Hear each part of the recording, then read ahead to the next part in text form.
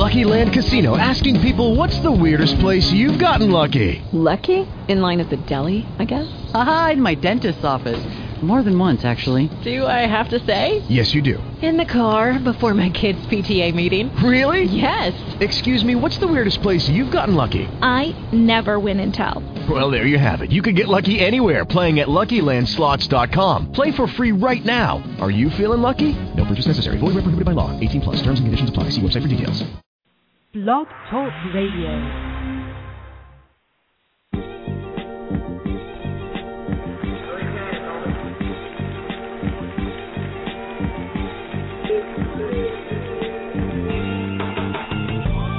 Real sports guys.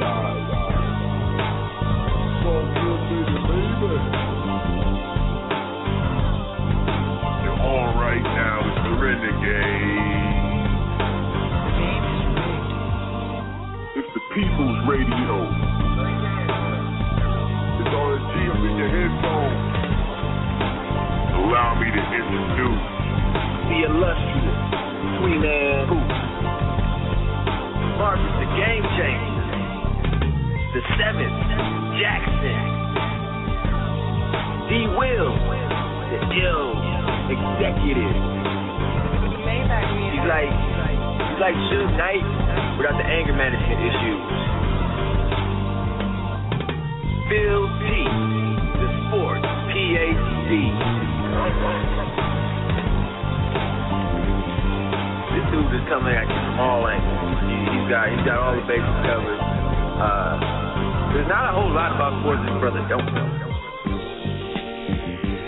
Can you dig it, sucker? Featuring Ray, Justin Page, Eric Hamilton. RSG fan is like, woo. I blame it on Nintendo.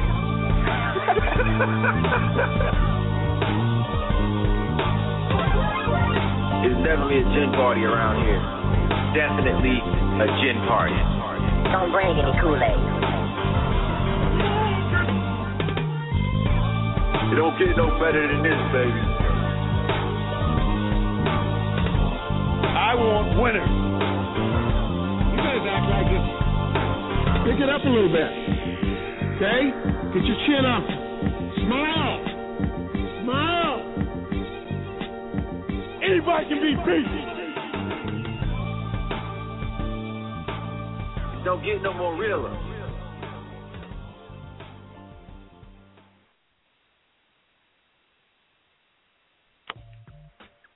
All right.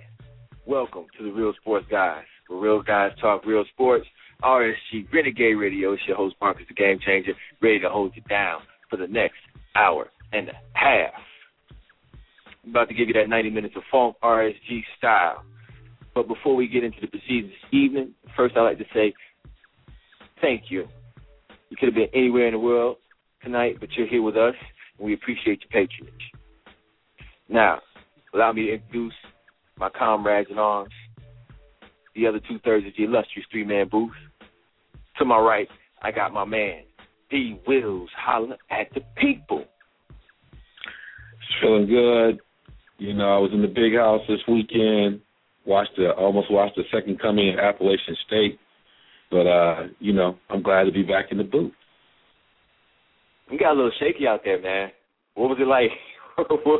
Yeah, my Heisman hopeful just went down the drain. The stadium got quiet, and Akron had it's the big house, but Akron had like a small corner room in the big house, and they tried to take over the noise.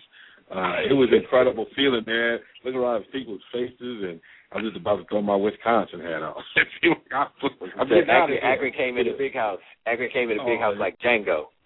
They came in saying, we're going to take over. I mean, they had some transfers who played well. It's the Michigan offense just did not look good. And, they got some changes to make. But it's a good scare to have early. So they're going to have to right the ship here. But Akron played tough. Man, the boys in blue is good for that every couple of years, man. They're going to let a mid-major or an FCS Division I AA, as we used to call it back in the day, come in and give them a little shock therapy.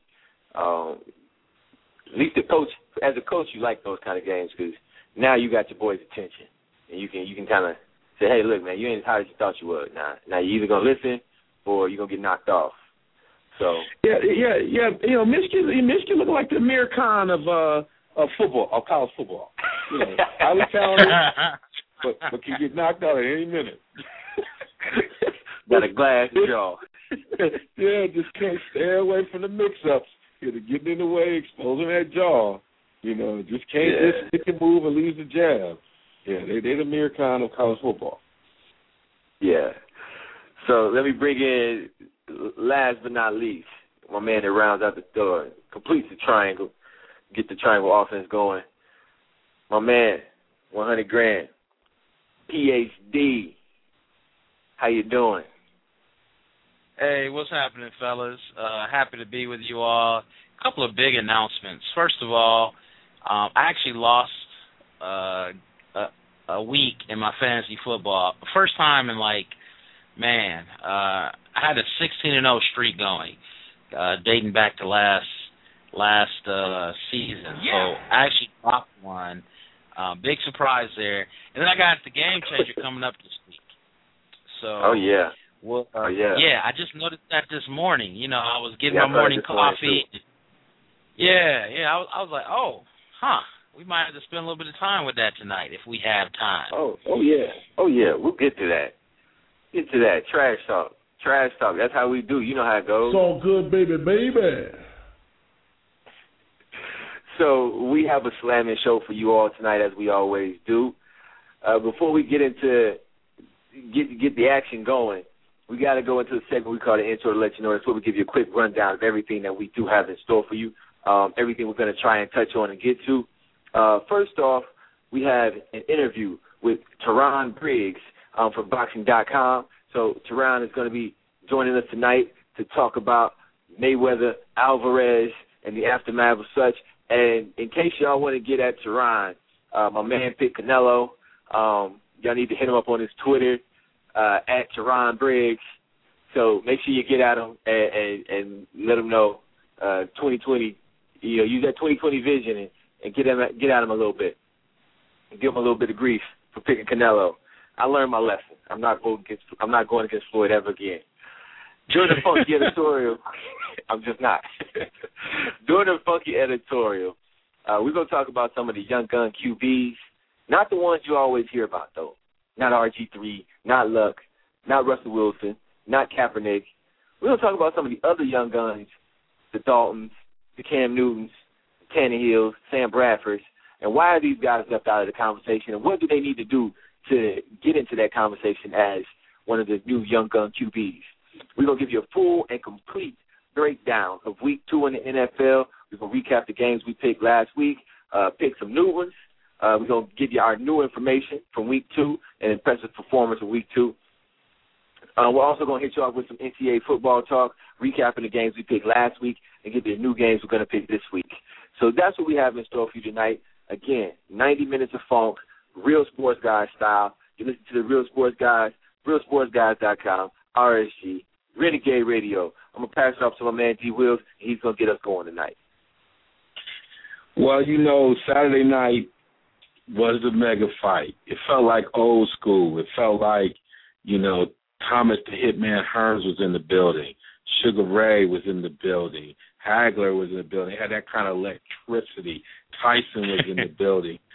And last week we had, the great Doug Fisher, and this week we have the great Teron Briggs from Boxing.com, the column, The Week That Was. You got to follow him on Twitter at Teron Briggs, he's incredible. He's talking about a little bit of everything, but tonight we're going to talk boxing. How you doing, man? I'm doing good, fellas. Thank you for having me on. It's always a pleasure. It's good you're on with Devon, and we're going to go into this real deep. Now, before we get to why you had Canelo on. As I said before, we had Doug Fisher on, and he also, I don't know what's up. Y'all box because y'all closer to the sport than I am, so there was something that told y'all Canelo was going to be the one to win. But one of the things to win the fight in terms of predictions. But one of the things that I think Doug said, and I want to get your opinion on this, last week was it was one of these situations where, you know, you take a test, your first answer is always right. So his first prediction was Mayweather, and he gave a reason. He said Mayweather does something to make people fight in a way that they don't never fight their normal fight. And so he gave examples of, you know, De La Hoya is this kind of boxer, then wanted to become a brawler. He gave examples of other fighters just kind of fighting, outside their character and what got them there. Is that what we saw Saturday night, or did Canelo still stay in there? How did he disarm someone who I think everybody agrees is probably the future of boxing?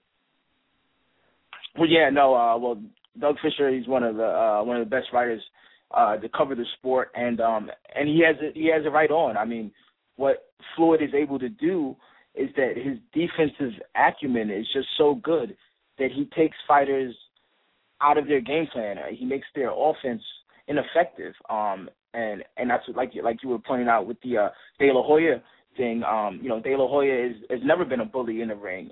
He's a boxer puncher, but because he was getting so frustrated trying to land shots on Floyd, he tried to bully him. And you, in some ways, saw the same thing with Canelo this past weekend, where midway through the fight, you saw him even resort to low blows. I mean, he got so frustrated.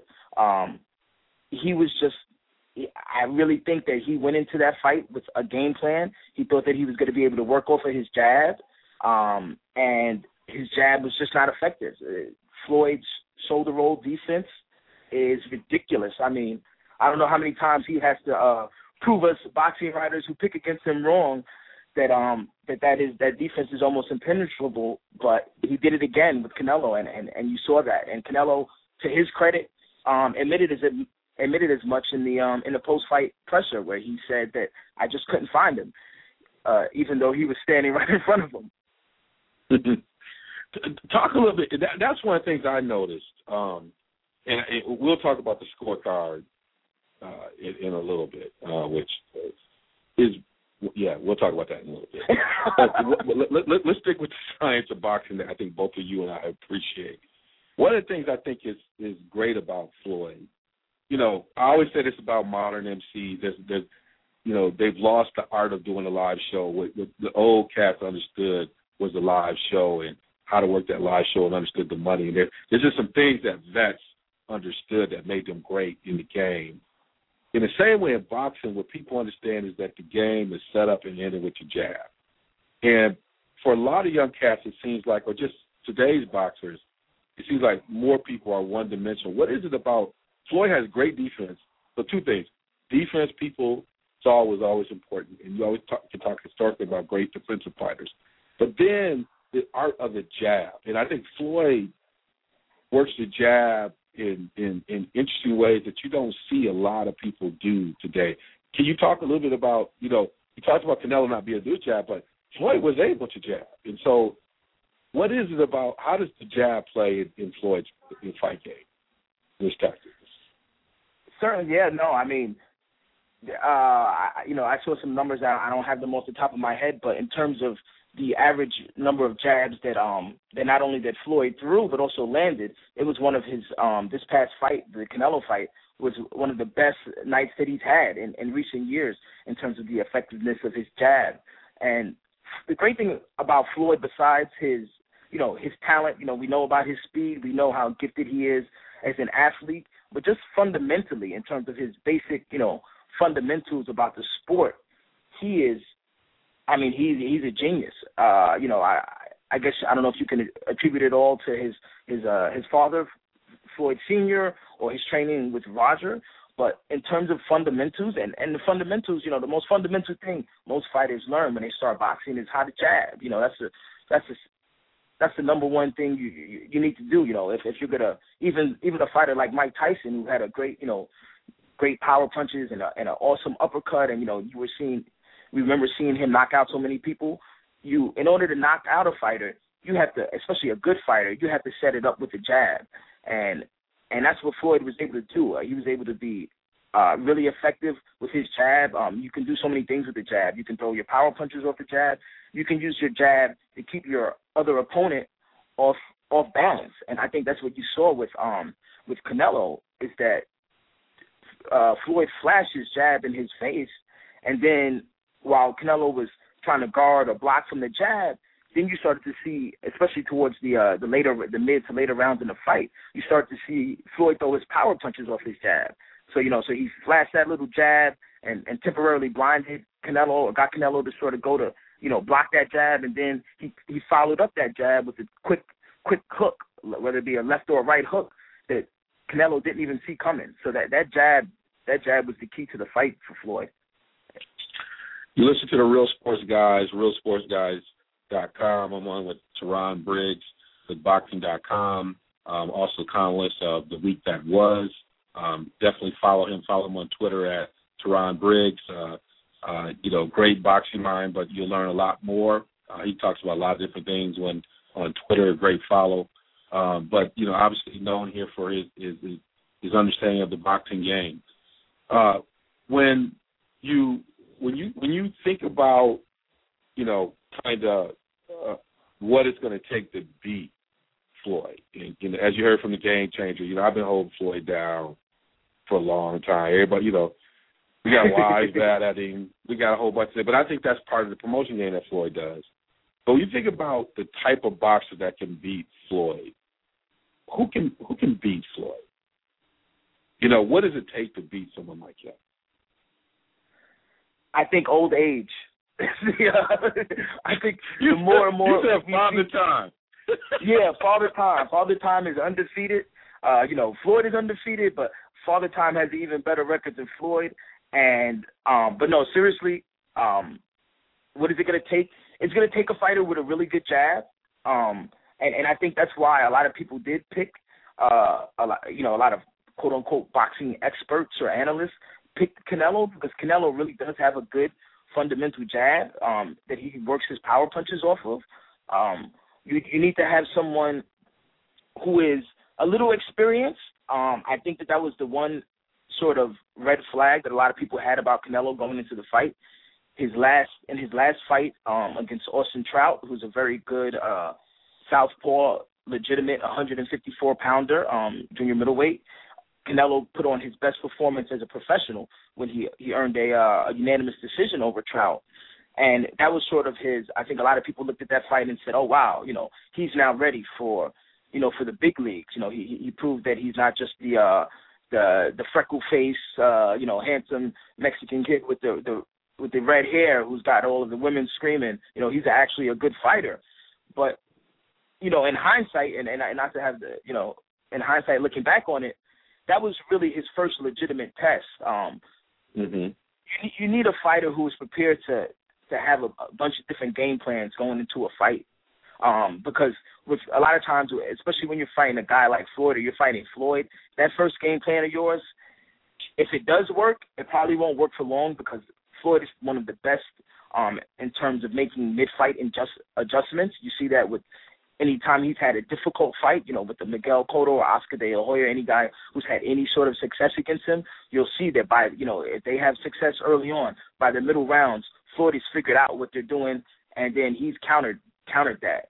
And with Canelo, he didn't counter. I mean, he wasn't even able to be effective with his first game plan, but then he stuck to that game plan all night. He just refused, whether he refused to or he didn't have another game plan, he didn't budge off of it, and he just made it that much easier for Floyd. So you're going to have someone who has a good jab, someone who's going to be able to make adjustments throughout the fight, someone who's going to have to fight aggressively, not recklessly, but aggressively in regards to keeping Floyd uncomfortable. I mean, that's the thing that you always see when you look at him fight.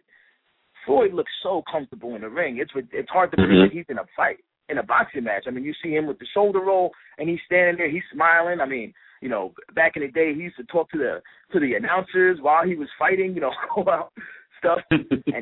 and that's because his opponents have just had so much difficulty making him uncomfortable, making him have to defend himself, have to fight, have to have to be afraid of the attack that they're bringing towards him. So that's kind of what you're gonna need in a fighter. The sort of technique or type of fighter you're gonna need to beat him. Whether or not that fighter is out there, I don't know.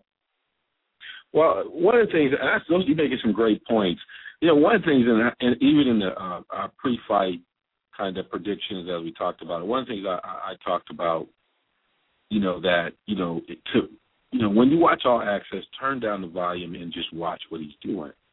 And the reason why, because you made a great comment about Father Time, and normally as boxers age and get to where he's at, there's some things that wane in their preparation.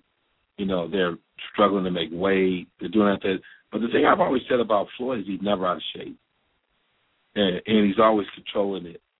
What is it? I mean, I know you spent some time around the game, probably around him.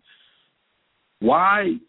What is it about him, given everything, if you just listening to the noise, it would give you a sense that he's not very disciplined, right? If you paid attention to the antics, normally people who got those kind of antics are not disciplined in other aspects of life, but that's the one place he picked. What is it about him? Because we've had a lot of great fighters, but even, fighters like Ray and folks like that fell off on that kind of tenacity and preparation. What is it about him that you've noticed that has allowed him to be that focused? Yeah, no, I think you made a great point, even bringing up other great fighters who just haven't seemed to be quite as focused and dedicated as him. I mean, Floyd's history is not that unsimilar from other famous fighters, for instance, like Oscar De La Hoya, in regards to the fact that they both had fathers who had big aspirations for them as kids and brought them into the sport at a very early age. So, boxing was, before, as soon as Floyd knew how to walk, the next step was probably learning how to jab and how to fight. So he's been doing this for, he's 36, he'll be 37, I think it's February of next year. He's been fighting since he was 6 or 7 years old. I just really think something in him that you don't really, that you see with only the very top, sort of the Michael Jordans of the world. I think it's in part, I think he loves to prove people wrong, kind of similar to like a Bernard Hopkins, if you were to look within a boxing realm. In fact, I think Bernard is probably a great, a great prototype because he's same sort of thing. Even though you do hear a lot about Floyd's antics, you never hear about him having any sort of any accusations of him having substance abuse problems. You never hear about him really, doing anything that would take away from his lifestyle in terms of training. He always talks hard work, dedication. That's what the money team, says. That's your little chant, hard work and dedication. And he does a lot of crazy stuff, and he's flashy, flashes his cars, and obviously he spends a ton of money on, clothes and jewelry and all that stuff.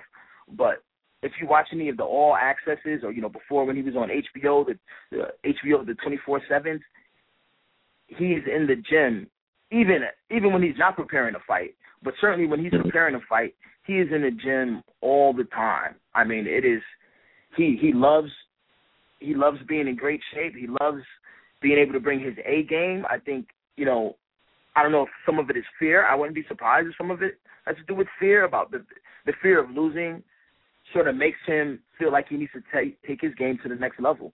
But I'm glad you pointed that out because it is an amazing thing about him, and it's something that he doesn't really get enough credit for, and just that how dedicated he is to the sport and to keeping his body in the best possible condition to fight. You listen to The Real Sports Guys, realsportsguys.com. We're on with Teron Briggs of boxing.com and also columnist of The Week That Was. Feel free to follow him at Teron Briggs on Twitter.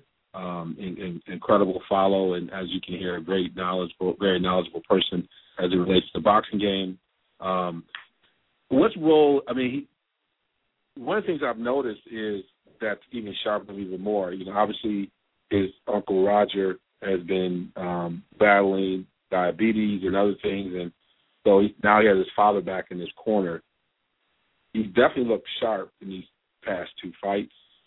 What do you see with his father? What has helped him in terms of the role of his father being in his corner now? Well, he gave his father a lot of credit after the fight. He said that he, specifically that he thought his father developed a great game plan for him. In terms of the difference, it's not something that's really tangible. I mean, Roger has done a great job with him. Roger helped lead him, his uncle, Roger Mayweather, helped lead him to some of the biggest victories in his career. He has looked better, or arguably he's looked a little better in the last two fights. That could have also something to do with the style of the guys that he fought. But in terms of something really tangible, to say the difference between Floyd and Roger, I don't really see much. I mean, he's shown a great deal of respect for both guys. He loves his uncle. We all know about his relationship with his father. It's been much chronicled. They were falling out. They hated each other at one point, and then they're back having a love fest. And he loves being Floyd Mayweather Jr. At one point there's only one Floyd Mayweather, and that one Floyd Mayweather ain't Floyd Mayweather Sr. But so I mean, listen, Floyd Mayweather Sr. is a very good trainer, but so is his uncle. Mm-hmm. So I really think that any differences that we might see is very minor. I mean, at this point in his career, you could argue that Joe Blow from off the street could probably train him because he knows his boxing IQ is just so high. Mm-hmm. Well, I would say that one of the things that I appreciate about Floyd is that he's been holding down the boxing game. People have come and gone, and he's a big ticket to the game right now. Canelo, who I still believe is a future. In some ways, if I were to predict how I wanted this to play out, is actually how it played out. I think Canelo gave a great showing. He had spots there where he was on Floyd. He showed a little bit of it, but he also showed he's 23 years old, and then with a vet, but he didn't leave. You didn't leave the fight thinking this kid is in the future. Even Floyd said he is. What's his next? Where should he go next? Who do you think he'll fight? What should be his plan after this fight? Well, I think it's going to be very interesting to see whether or not he continues with his trainer. His trainer is Jose Reynoso, who is a respected trainer, but certainly not someone who is on the level in terms of how they're viewed as, per se, like a Freddie Roach or a Virgil Hunter, who's Andre Ward's trainer, or Nacho Beristain, who is Juan Manuel Marquez's trainer. So, usually top fighters, unless they're being trained by, their father or a father figure type, usually end up with top fighters end up with top trainers. So I think that's going to be interesting to see, will he continue with this trainer, especially with his trainer and him getting so much criticism about their game plan and the fact that they didn't change it. But his future is so bright. Like I was saying, there was questions about whether or not he was too green to face Mayweather. Whether he was or wasn't, the fact that there was so much green for him to make, I mean, they're saying that he's probably going to end up walking home with somewhere around $12.5 million for the fight. It makes so much sense why they made it happen, why he did fight. I think it was, if he goes forward and if he takes a lot from this loss, it could be a great learning experience for him.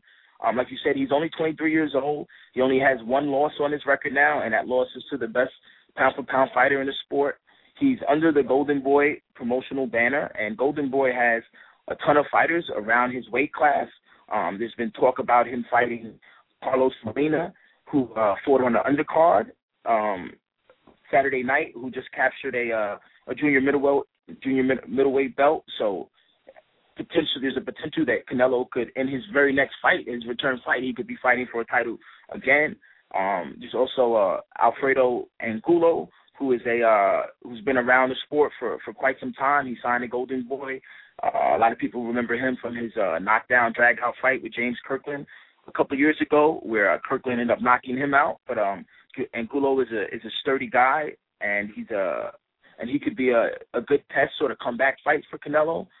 There's also a possibility of Victor Ortiz, who we last saw on Dancing with the Stars. He unfortunately has been doing more dancing than he has fighting lately, but he's under Golden Boy.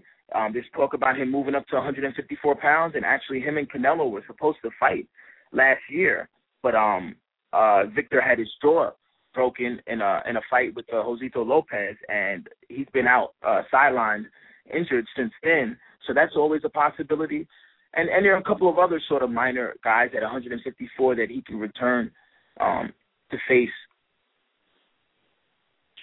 On the undercard, we had Danny Garcia and Matisse, which that was just, that was a battle, and then Garcia did his thing. Both fighters were fighting.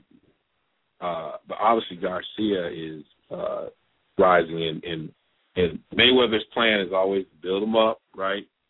And so where do you see Garcia playing out in this, even as a potential probably opponent for Mayweather? But what's your thought about? I mean, I thought it was a great card it was a good card. It was a great card and was a great main event. But that fight was a good fight to watch. It was physical. They were going at each other. And Garcia just showed a level of maturity throughout that fight that I thought was incredible. So where do you put him, and how do you put him as a possible opponent for Floyd? Yeah, no, definitely. I mean, I thought personally that ended up being the best fight on the card. And it's funny that you mentioned how good of a fight it was. A lot of boxing junkies, people who follow the sport thoroughly, actually thought it was going to be even better of a fight than that. So that's how high the expectations were for that match, just because both of those guys, Danny Garcia and Lucas Matisse, have been in such really good matches prior to this one.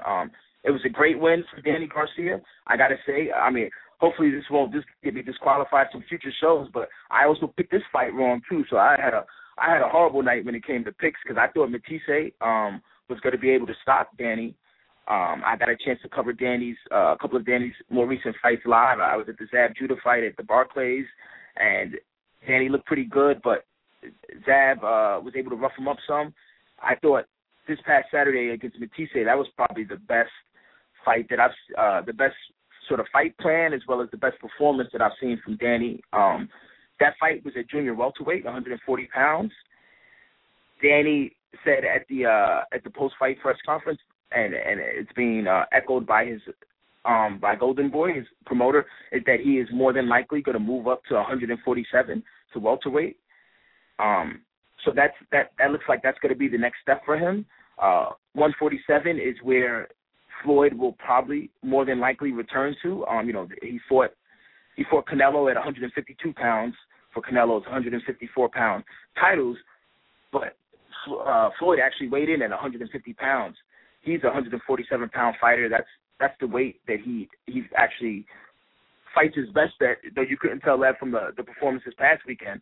So there's the potential, obviously, of the mega fight between Garcia and Mayweather. There's also, once again, Victor Ortiz, who may or may not move up to 154 pounds.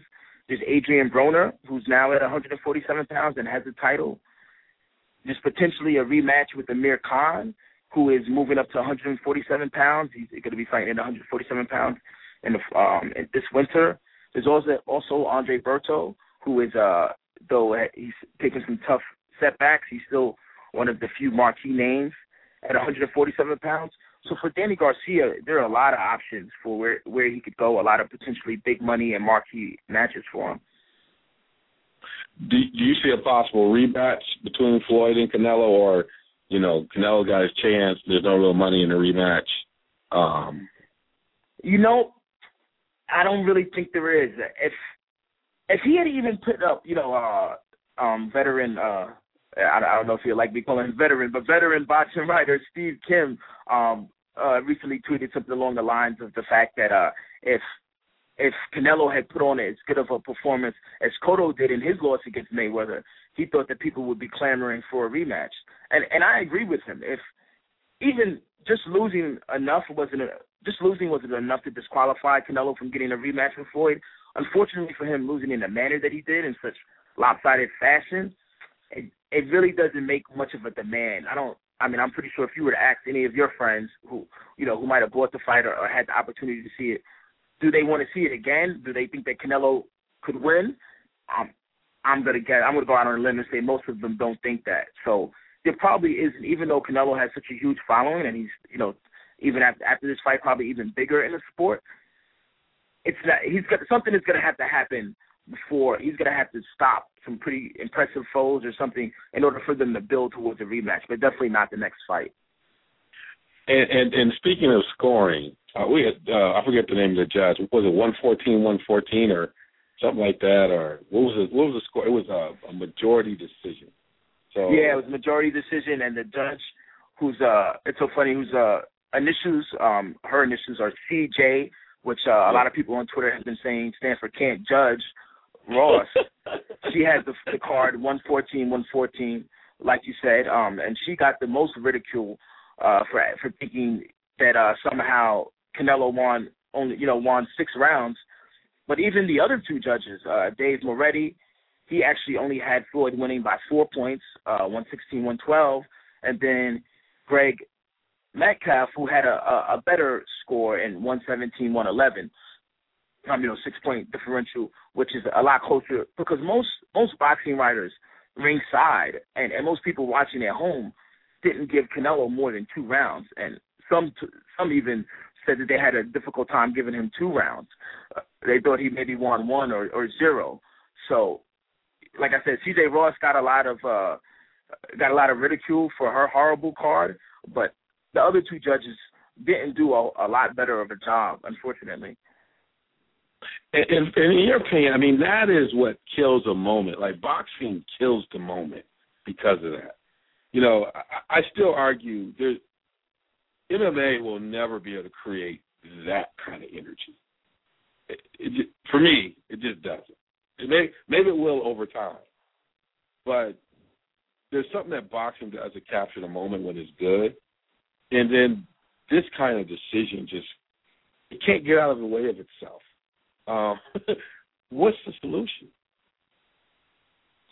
They tried the WBC, the boxing organization, implemented in, I think it's like Texas and a couple of other states they've implemented open scoring. They believe that after, only for championship bouts, but after 4 rounds, after every 4th round, they display the judges' scorecards. They felt like that might, that would hold the judges more accountable. BS. It doesn't hold the judges more accountable. The only thing that we can do is do a better job of vetting the judges and making sure that they are truly qualified. C.J. Ross, not to pick on C.J., Can't Judge, but she actually scored the Timothy Manny Pacquiao fight for Timothy Bradley. Yes. And that was a fight that most people thought that Pacquiao won 8 or 9 rounds. So this is the second time that she's got a high-profile marquee match, and the second time that she's turned in a horrible scorecard or a scorecard that was, in opposition to what the prevailing thought was. So the fact that C.J. Ross even got a second time to judge, this goes to show you. So something like this, I mean, the Nevada Athletic Commission, where obviously the fight was held in Las Vegas, they came out and they defended C.J. Ross after and said that that you can't blame the judge for scoring the fight how they saw it, and it's not an exact science. BS. You don't need it to be an exact science. You don't need to even follow the sport to realize that Floyd Mayweather beat Canelo's butt Saturday night. So we just have to do a better job of vetting these people. We have to hold it more on these athletic commissions to make sure that these judges are trained properly and that they are qualified to do this job. That is, like you said, not only do you potentially chase away your fan base, because fans, there's nothing fans hate worse than especially if it's a pay-per-view, to go out and spend their hard-earned money for a fight, watch it for 12 rounds, and then have some judge come and tell them something that obviously is wrong. You know, a guy won when they didn't win. So it kills us. It kills the sport in that regard with the fans. But it's also the worst thing for a fighter. I mean, imagine if Floyd, for all his hard work, had somehow gotten a majority decision. I mean, had gotten not even a majority decision, but had been given a draw, or even somehow lost that fight after all that hard work. That would have been, I mean, a slap in the face for these guys who get in the ring and risk their lives and their health to fight. The least we owe them is to be able to give them fair judging. This is why we have him on, folks. Teron Briggs, get him at Teron Briggs on Twitter. Read his column, The Week That Was, boxing.com. He's straight fire tonight. Fam, thanks for being here. We enjoy. There's a lot of fights coming up. We want to get you back in the mix, but we're going to keep going back and forth with you on Twitter. But thank you again for being with us tonight, and it's just a pleasure to have you, and look forward to talking to you soon. Definitely, I appreciate it, man. You guys keep up the good work, man. It's always I enjoy being here, and I look forward to coming back. Best of luck, and I'll definitely be tuning in for the rest of the night to hear some good stuff, man. All right, now. That's right there, Teron Briggs from boxing.com, columnist for the Week That Was. And let's give him a little, love from the folks here that we have. The studio audience. Yeah, that's right. We trying to keep it going. Game changer. There were some good ones. Now, I have to commend you. See, this is what I love about my guy. He said when he gets new evidence, new data is that data. He had to come around. What was your thought? You got to change your opinion. That's a liberal arts education. Hey, man, this radio show thing is starting to pay off for a brother, man. I sounded real smart when I dropped one of Doug's lines about how Floyd makes other fighters fight like him. He makes them switch up their style. Everybody in the room was like, oh, man, this dude know what he's talking about. Well, I do talk to some of the most insightful boxing writers ever. You know what I'm saying? You got Teron Briggs and Doug Fisher coming through. So, that's the kind of insight you get when you listen to the Real Sports Guys. RSG, man. That's how we bring it. So I dropped that line. Teron was killing you, though, man. He hit it on the head, though. His Father Time is undefeated, and that's really the only cat that can do anything with Floyd at this point, man. I was watching the fight, and I'm like, this guy is a boxing genius. When you see people who are they operate on a different level, not just from a skill perspective, but from a competitive perspective. Like that's right. He competes. Competing is an art for him, and as it was for Mike. There was an art to how they competed. When to go hard, when to pull back, when to force your opponent to go against himself. That whole Sun Tzu art of war type stuff. And those dudes are geniuses at that. And that's what you saw with Floyd. He just dissected dudes. And the bad thing about watching Floyd, man, is he makes you think you can fight. So, man, this dude make it look so easy. All you got to do is get your shoulder up like that. Get that shoulder across your chin like he do, man. Can't nobody hit you. He makes it look so effortless, so smooth, and so easy that, I'm sitting there and like, man, if I got in shape, man, I think I could take some of these dudes, man. You got a little Floyd, man. Get a little Floyd going. You know what I'm saying? But it don't work like that. And I'm smarter than that, and I know better. So, but this goes out. This right here goes out to C.J. Ross, because I'm glad y'all talked about her. I just want to drop this for her. You smoke crack, don't you? You smoke crack, don't you? You know what I mean? When it happened, I had the same reaction as Floyd, and everybody at my fight party had the same reaction as Floyd. What are you thinking? A draw? Man. I mean, C.J. Ross, she must have thought the iceberg, she must have thought the Titanic whooped that iceberg. You know what I'm saying? Like, what is you watching? What is you watching? You're not watching the same thing we're watching. No, you're not watching. You hit it right here. You're not watching. I'm like, are you kidding me? I had a 118, 111. I'm like, are you kidding me? I said, somebody should be investigated. Is the FBI here? Somebody getting arrested tonight? What's going on? Somebody's stealing. Man. It just brought the whole event down. It brought it down. Yeah, so, man. But what? Yeah, I think the thing that I love about it, that I want to hear here quickly, and how you look at it, is this whole notion of actions versus words. I kind of do it like that. That people don't pay attention to is like the action, right? Like, how does he approach his craft? And when you strip away all the other stuff, when you're just looking at the boxing, when you just look at his, whether or not he's in shape or not, how does he approach the craft? And nobody is more focused and disciplined than Floyd. When you strip away all the other stuff, that's more of a smoke screen. Right. For all the other stuff he really doing.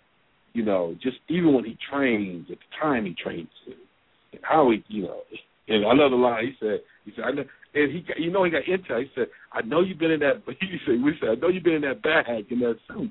So I'm gonna eat pizza tonight. I think he is getting messages out there that this stuff liminal. You know what I'm saying? See, that's that art of war. That's the art of war, man. That's the art of war. Yeah. I heard about you in them. I heard about you. Now, he probably sitting in that suit looking around the room like there's a camera. I know the young boy's doing it. Put his hat on back. It's like, who's snitching? Who's snitching?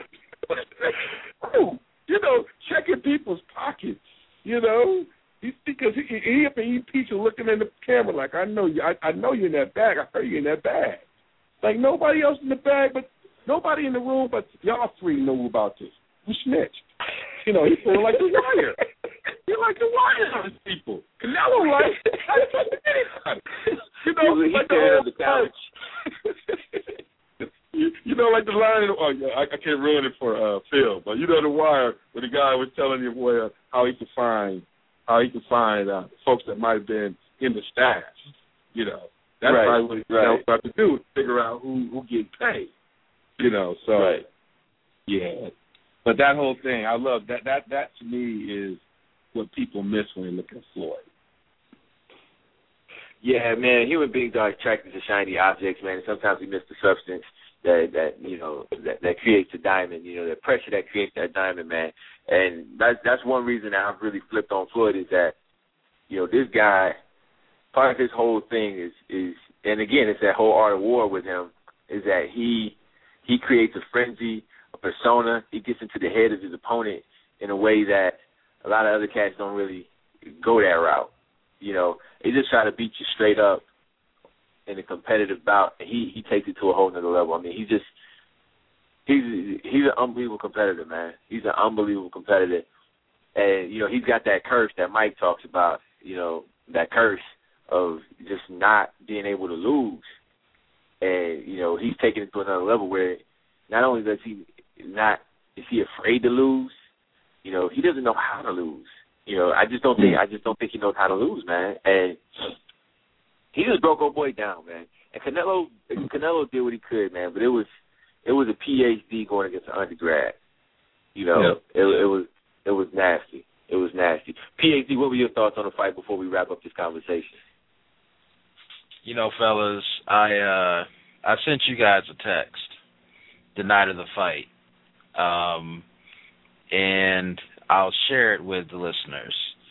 I said we are lucky to live in the generation we have witnessed Tiger, Michael Jordan, Serena Williams, Michael Phelps, and Floyd Mayweather Jr., among others. This dude has elevated himself to an all-time great in boxing, and I'm not quite sure if we are aware of what we're watching. When MJ was doing his thing, one of them 6 championships, I think at a certain level we recognized what we were seeing. And it wasn't, but with Floyd it's a little bit different. I think we're starting to begrudgingly recognize what we're seeing because we waiting to see this cat fall. We waiting to see him lose, And every time he does it, it's like he's just taking more credit, like he's taking more respect from us. And so I've just gotten to the point where I'm just going to start to enjoy it. And I got to this point Saturday night after I predicted he was going to lose. So essentially, man, Floyd, I mean, he is just so skilled in how he methodically took, like, just schooled this kid, man. You know, like Teron mentioned, you know, I'm on the app that Devon put me on, trying to Fight Card app.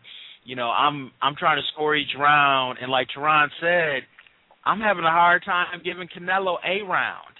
You know, I end up giving him 2 or 3 because, you know, but it was really a toss-up. I mean, Floyd is just, I'm at a loss of words, man, but all I can say is I really respect this cat, and I put him in that higher pantheon of athletes that we've had a pleasure to watch that have really been trailblazers and just giants in their particular sports. Yeah.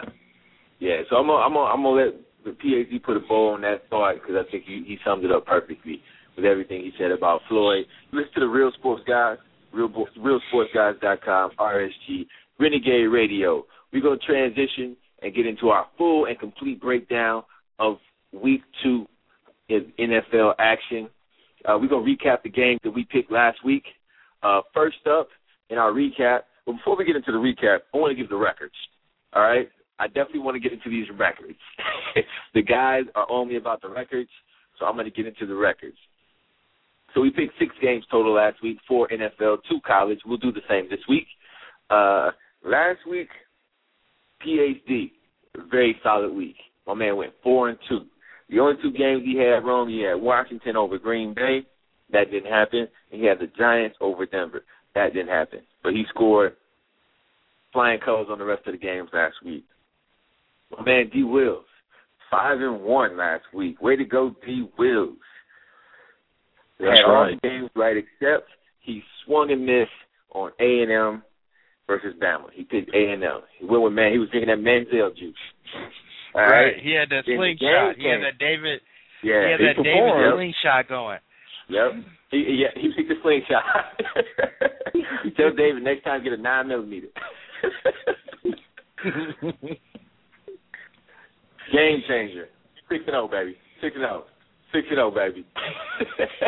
So now I understand, Devon. Now I understand why he was so gun-ho to get these records out. I'm saying, you know, before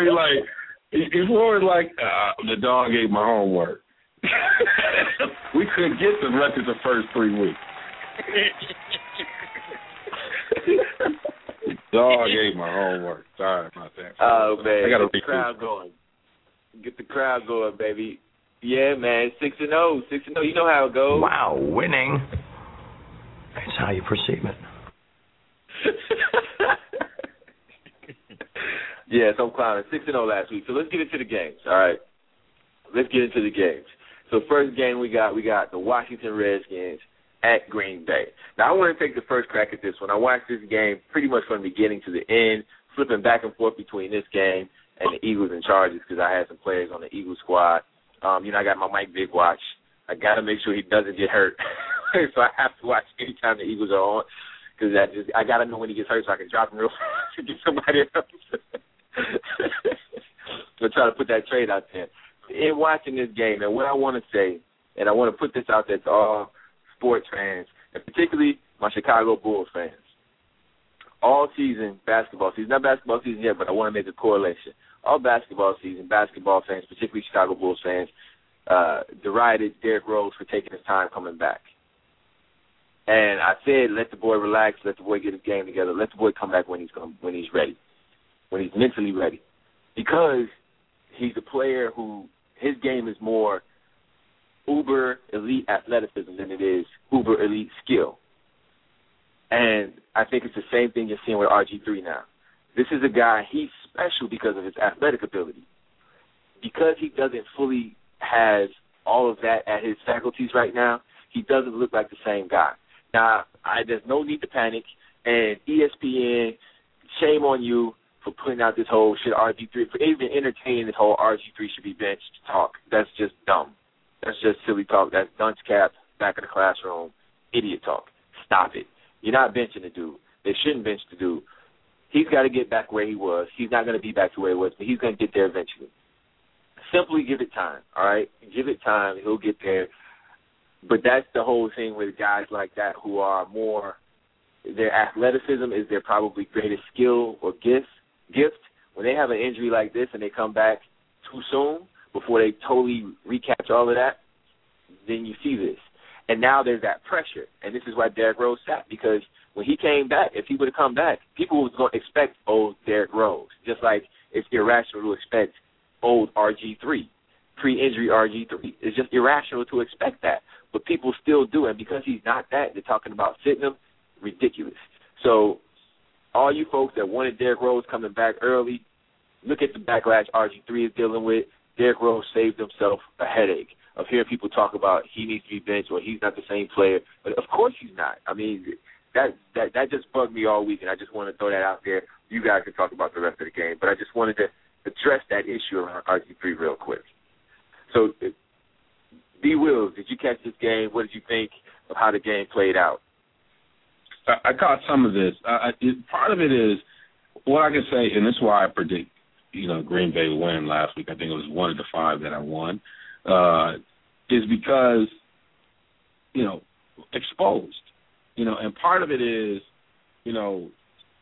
Washington is, RG3 was a very important part of the running game. They had a great running game last year, but with RG3 made a difference for the running game for the other running backs. And so, they were able to play off of that. Right now, they don't have anybody on their heels going into Green Bay, which is a tough place to play. And a Green Bay team that had a tough loss against the 49ers, but what I was most impressed about is they met the physical play demand in a way that I felt like they shrunk last year. So I thought that was something they could build on defensively and really get after him. And then Aaron Rodgers is just one of the best in the game. So it was overmatched. It was, in a football version, it was like Mayweather against Canelo. Nice young talented group, just outmatched, outclassed. As y'all know, I don't trust the coach. Now, y'all know that. Y'all know I've just been that over years, and I just don't know what to make of their relationship. And in some ways, it's not criticism of RG3, but in some ways, I don't know. Sometimes it doesn't feel like he's always genuine. So I don't know who's genuine in that relationship. They both seem like they reality stars. They doing something for the media. Shanahan has got his thing. They both just seem off. And so, and it's playing out on the field. There's no real personality. They're not running any kind of run plays for him, like design runs, which I can understand. I just don't see the diversity in the play calling.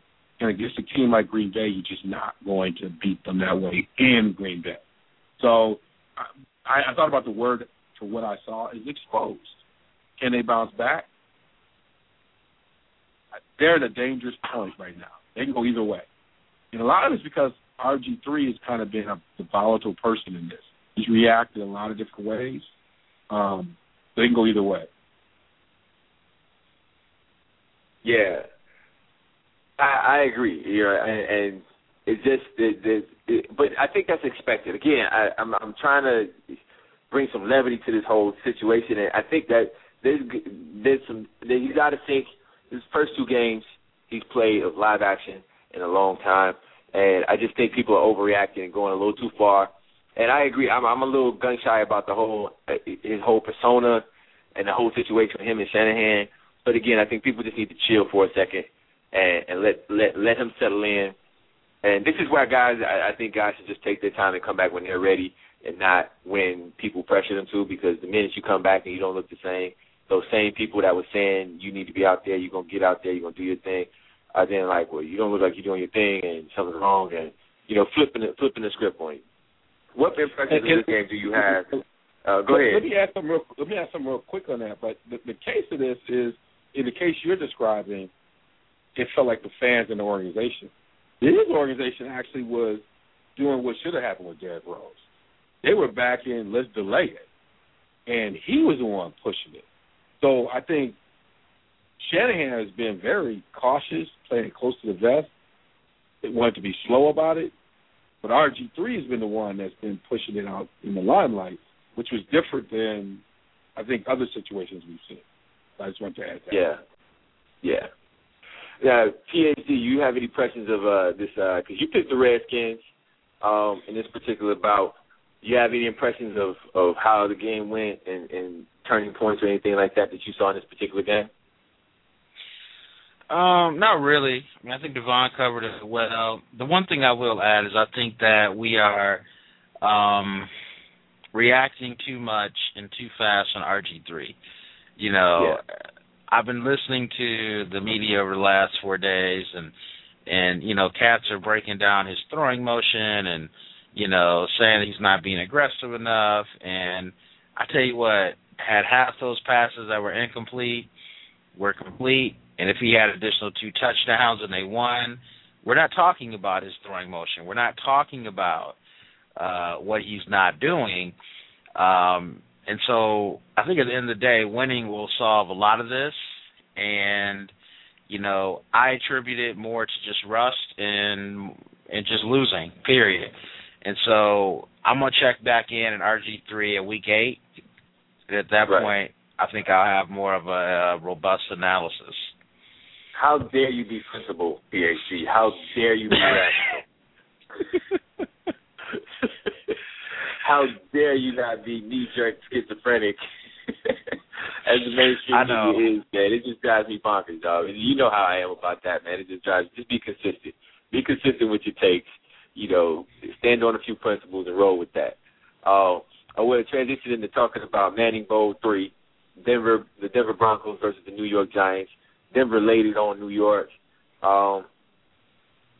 When they going to start talking about Coughlin getting fired? Aren't we about to do T-minus what? What are we at? T-minus how many seconds till we start talking about Coughlin getting fired after another 0-3 start, and then the Giants reel off 8 straight games and go to the playoffs, a 6 seed or something like that, and make a run to the Super Bowl? Doesn't this happen very often, fellas? Haven't we seen this story before? Don't we know how this book ends? Or is this going to be different this year? PhD, what do you think? The one thing that scares me is a running game. Even with Eli being as inconsistent as he can be during the regular season, they typically have always had a running game to kind of, come back to. Jason Pierre-Paul is one thing when he's injured throughout the season. It's one thing when you have an OC there to fill in. I think because of free agency and some really tough personnel decisions they had to make, because they just couldn't afford everybody. I mean, I almost look at it as what happened in Oklahoma City when they had to, make a move to get rid of James Harden because due to the salary cap, they just couldn't keep all these young players who were, coming up on their second contract, and you got to pay these guys. So I think the downside of that is they're much thinner. They're much thinner on defense. And, Eli has always been very inconsistent, but he's always had that defense there to make plays for them and that running game to lean on. And so I'm actually kind of got a toe in the water with the whole foot out in terms of the Giants. I don't want to slam the door on them completely yet, but they just don't have that foundation that they normally have to make me feel more confident that they'll get it back together. Yeah, excellent analysis. D. Will, on the flip side of this coin, the Broncos look pretty tough. Manning did his thing. Julius Thomas looks like a find. Another basketball player, converted tight end. Man, I wish Henry Grant was around right now, man. I mean, I would have been his agent, man, and try to broker some deals for the great Henry Grant, man. Power forward I played with in college, man. Prototypical college power forward turned tight end type cat, man. I think he could have made some noise if he had been a few years younger, in a different time frame post Antonio Gates. I digress, though. What were your perceptions of the Denver Broncos and how good they look right now, T. Wills? Well, I mean, it's balance. I mean, Manning, in terms of, defense and offense, everybody's coming up to play. He had 307 yards, 2 TDs.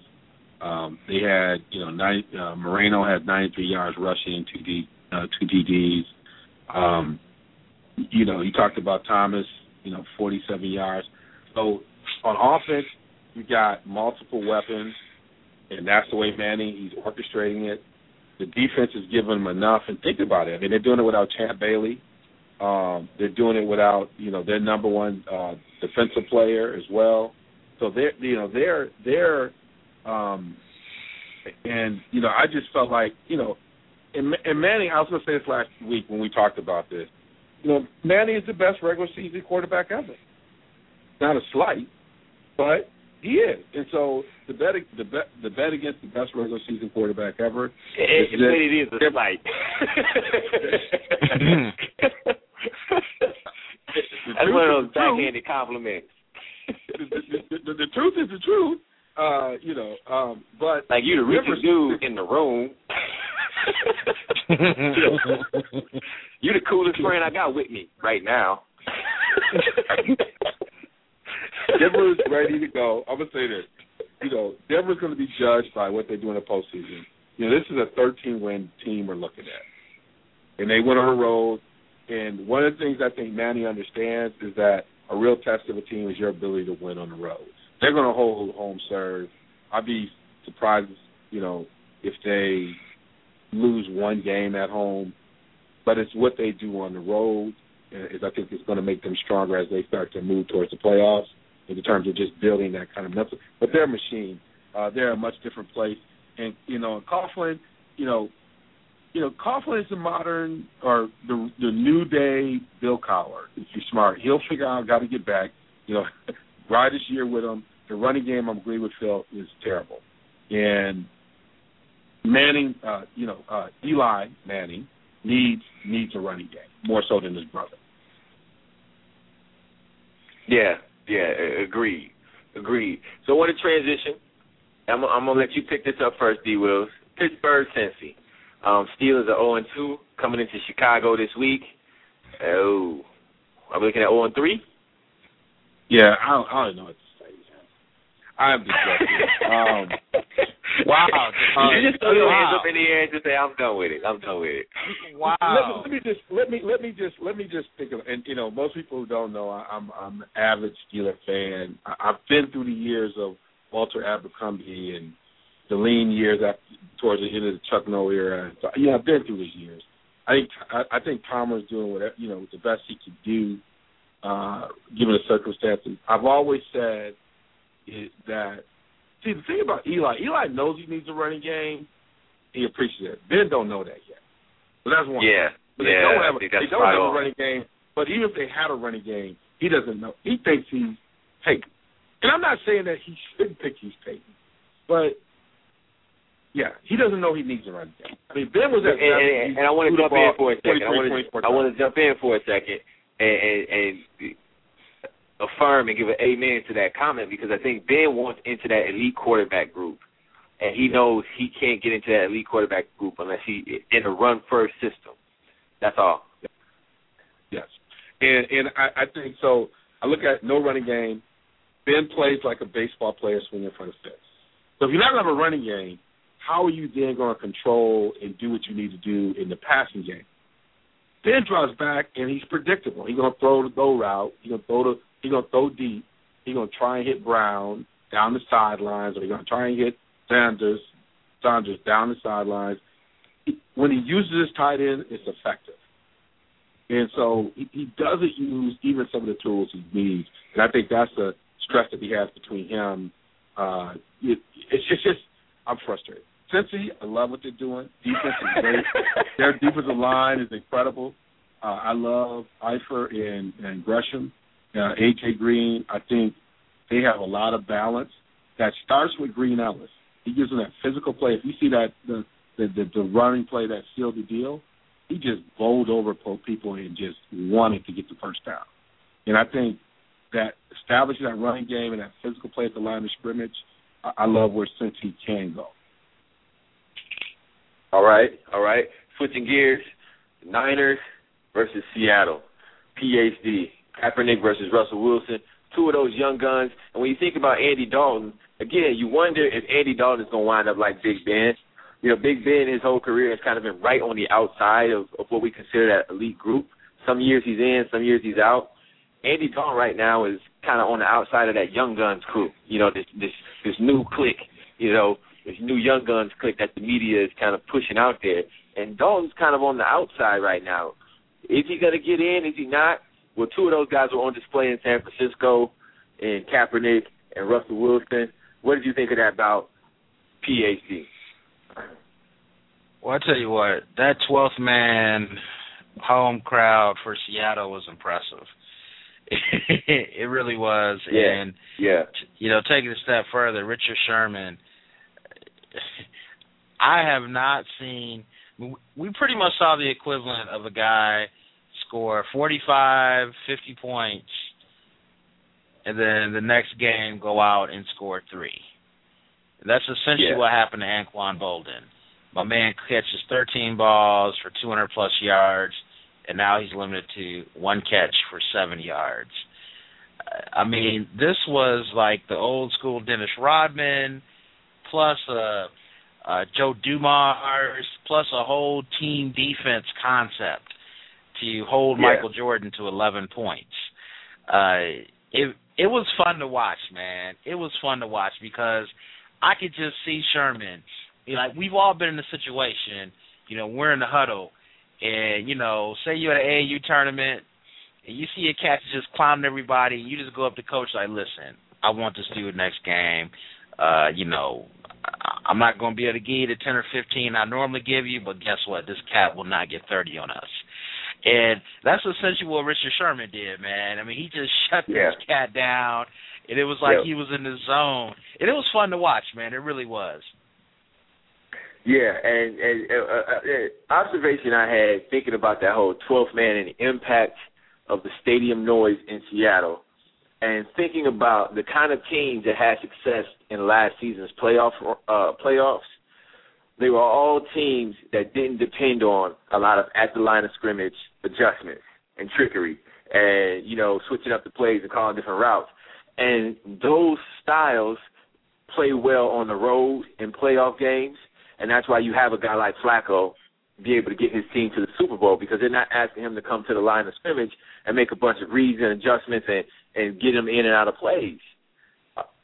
That style, you know, of coming to the line, that whole Peyton Manning style, maybe that's why Peyton Manning hasn't had the success that you think he would have as a postseason quarterback, going back to D. Will's point, is because the crowd noise in some of these stadiums gets to the point where your guys can't really hear you. You can't come to the line and do all that. And it looked like San Francisco was having a lot of trouble being able to make those at the line of scrimmage adjustments, and it really bogged down their whole offense. I mean, you talked about, you know, Bolden going for 50 and then coming back and going for 3. Kaepernick, you know, went for 35 and had 10 dimes. And then he comes back against Seattle and gets you 10 points and 1 assist.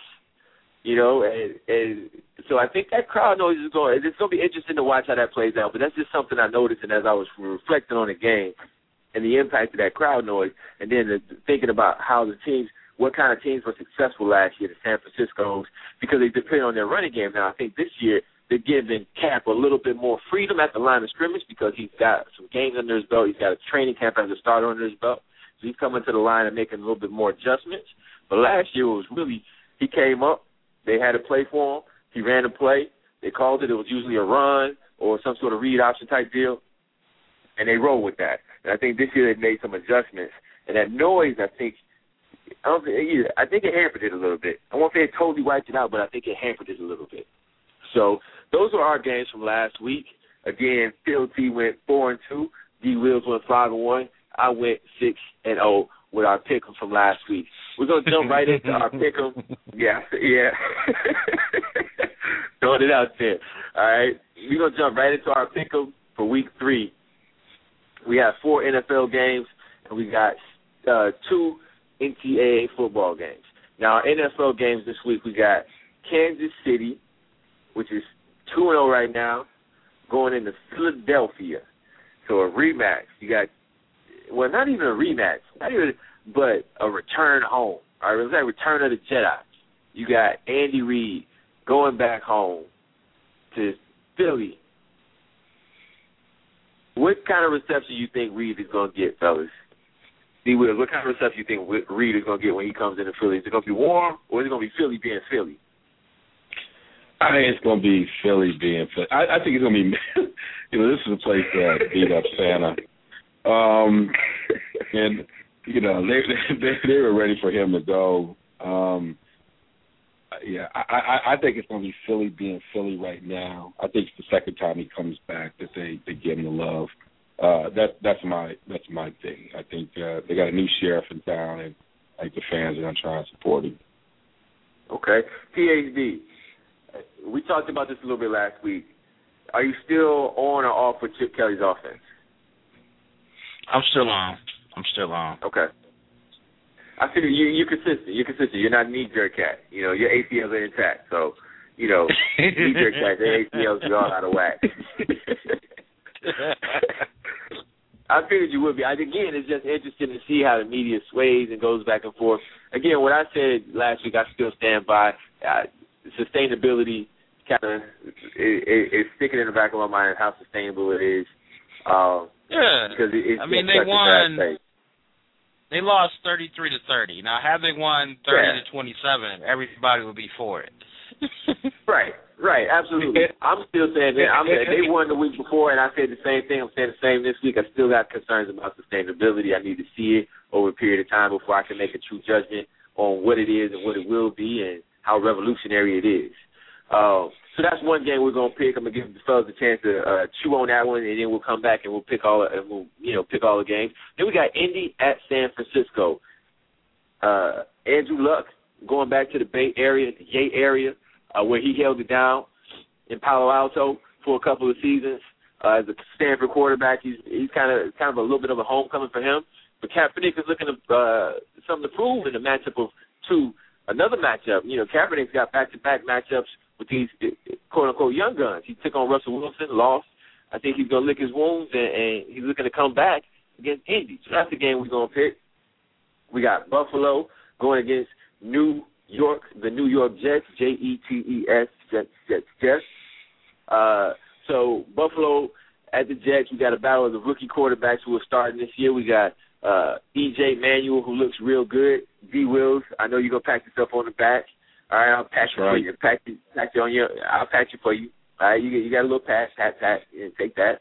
All right, and then we got Geno Smith and the Jets, who have actually been surprisingly way more competitive than I thought they would be.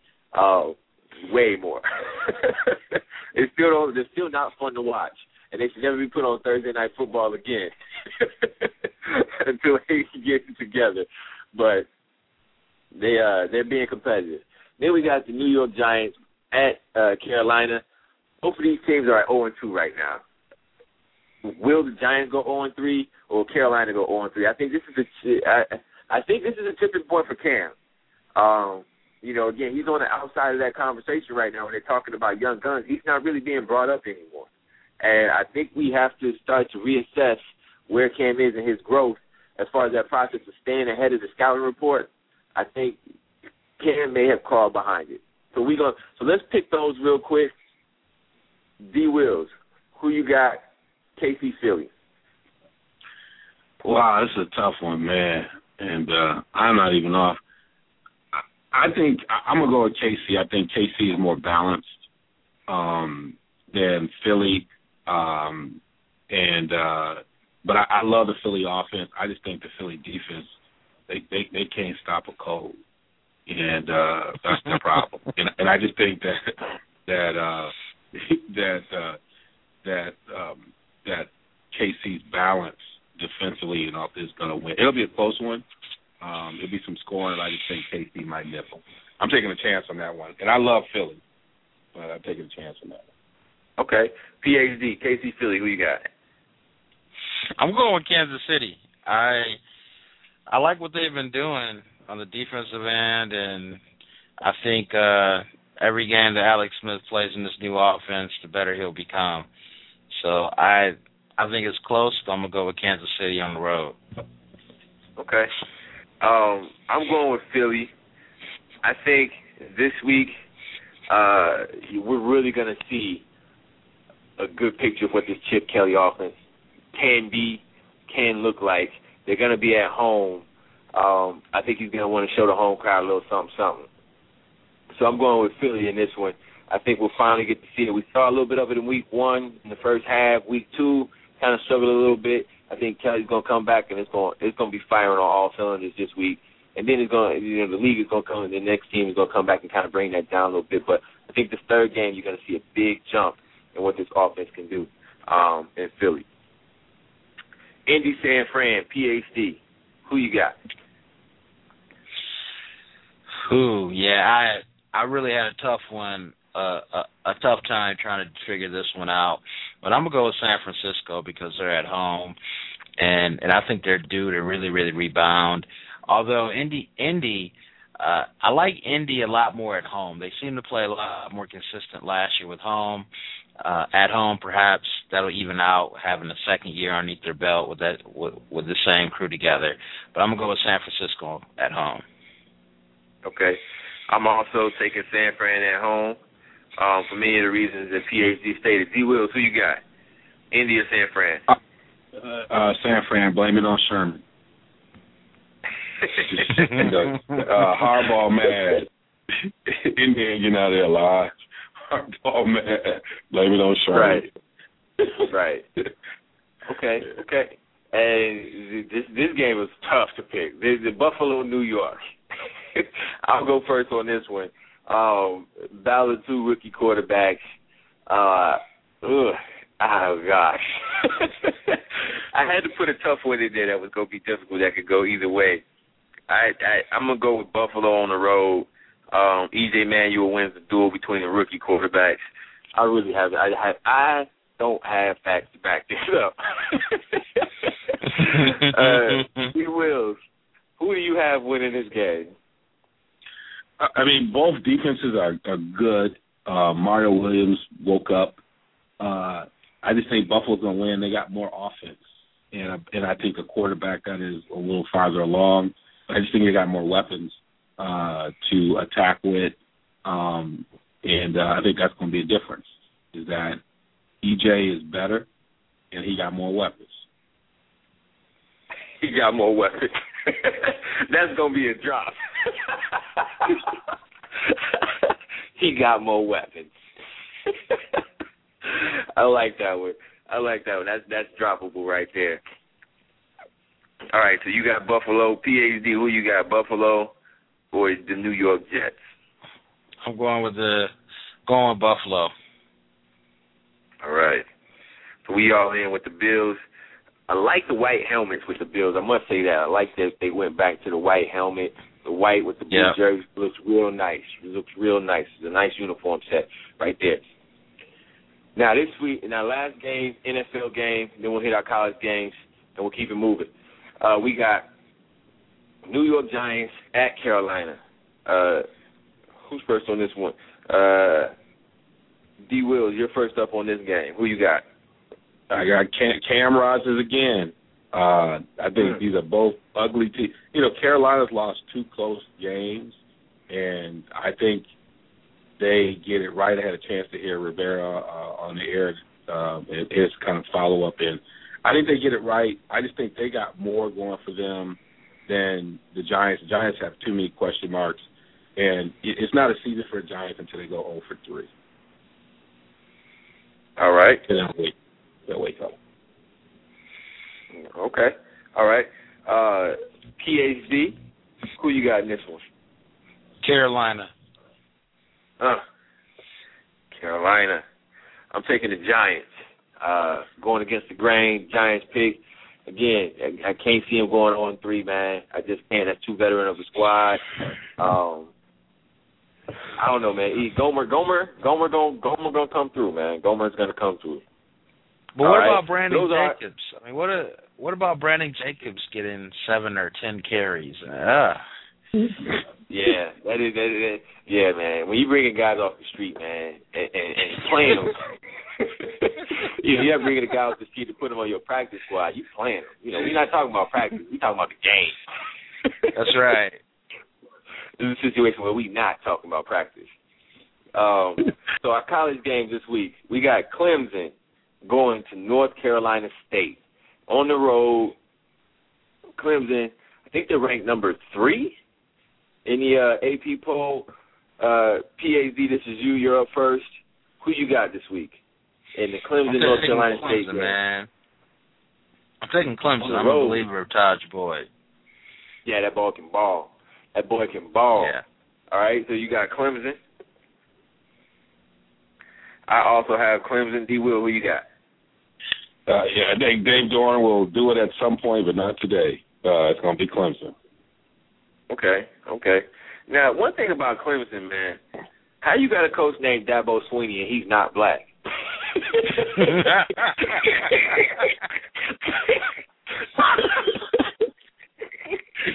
just saying, man. Your coach named Dabo? Not even just Dabo. Not like Dabo, Krasinski. It's Dabo Swinney. That ain't a Southern black dude with a guitar, man. I don't know what it is, man. That sounds like a Southern blues man. Yeah. I told black you that. Republican, right for president.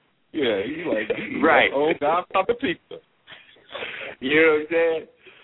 Oh, man. Our second college football game, we have Michigan State at Notre Dame. Notre Dame's ranked number 22. They're going to be at home in the shadow of touchdown Jesus. I'm picking this one first. I got Notre Dame. The Gold Domers pull it out. D. Wills, who you got? Yeah, I got Notre Dame winning this one. Close one. All right. PhD. I'm tempted to go with Sparty because Sparty always plays Notre Dame tough, man. But I'm gonna take Notre Dame at home. All right. Okay. So that's our pick'em. That's the RSG pick'em for the week. We'll see how we do next week. I got it written down, fellas. I got the notebook out. I'm gonna set it right here on the desk next to the computer, and we're gonna revisit that next week. And hopefully I go 6-0 again. Oh man, let's pay some bills real quick. Now we're gonna get into our Resistance Digital Dog of the Week. Resistance Digital Solutions. Are you tired of running to the boys in blue? Are you done with listening to sales staff trying to upsell technology that you don't need? We've all been there. So, what did the Real Sports Guys do? We contacted Resistance Digital Solutions for all our technology needs. They are not there to meet sales quotas or make profit margins. They simply just want to sell you what you need at a fair price. From iPads to PCs to flat screens, TVs, or intricate home theater systems, they customize every solution based on your needs. Check out their website at www.resistancedigital.com or email them at sales@resistancedigital.com for your custom technology solutions today. It's all good, baby. All right. Had to drop that in there real quick. Resistance Digital Dog of the Week. Fellas, PhD, who's your dog of the week? I'm going to go with Johnny Football, man.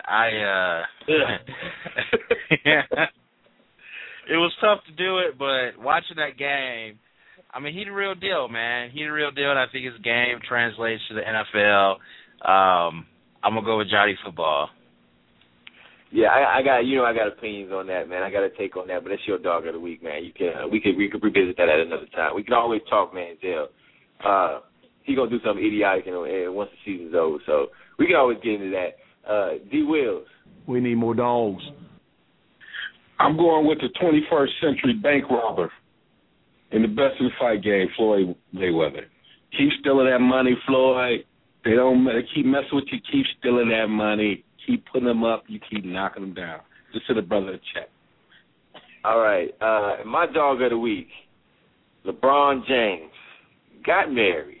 Hats off to LeBron joining the ranks of the wed. Big step. You know, got a ring, put a ring on it. It all works out, I guess. So hats off to LeBron. Doing the thing. I'm in the dog of the week ever. I guess. That's worse than my man. Hey. That's quarterback in the regular season. But it's your dog. Hey, you know how these things work, man. Next thing you know, she's gonna be on the next season. She's gonna be leading the next season of Basketball Wives. You know ain't none of them Basketball Wives married, man. You know ain't none of them married. Dwayne Wade was with his sweetheart too, man. So you listen to the Real Sports Guys, realsportsguys.com, RSG Renegade Radio. We're signing off till next week. Check it in, same time, same place, Blog Talk Radio, Tuesday, 8:30 to 10. See it in. Until then, be blessed, be well, take care, and peace.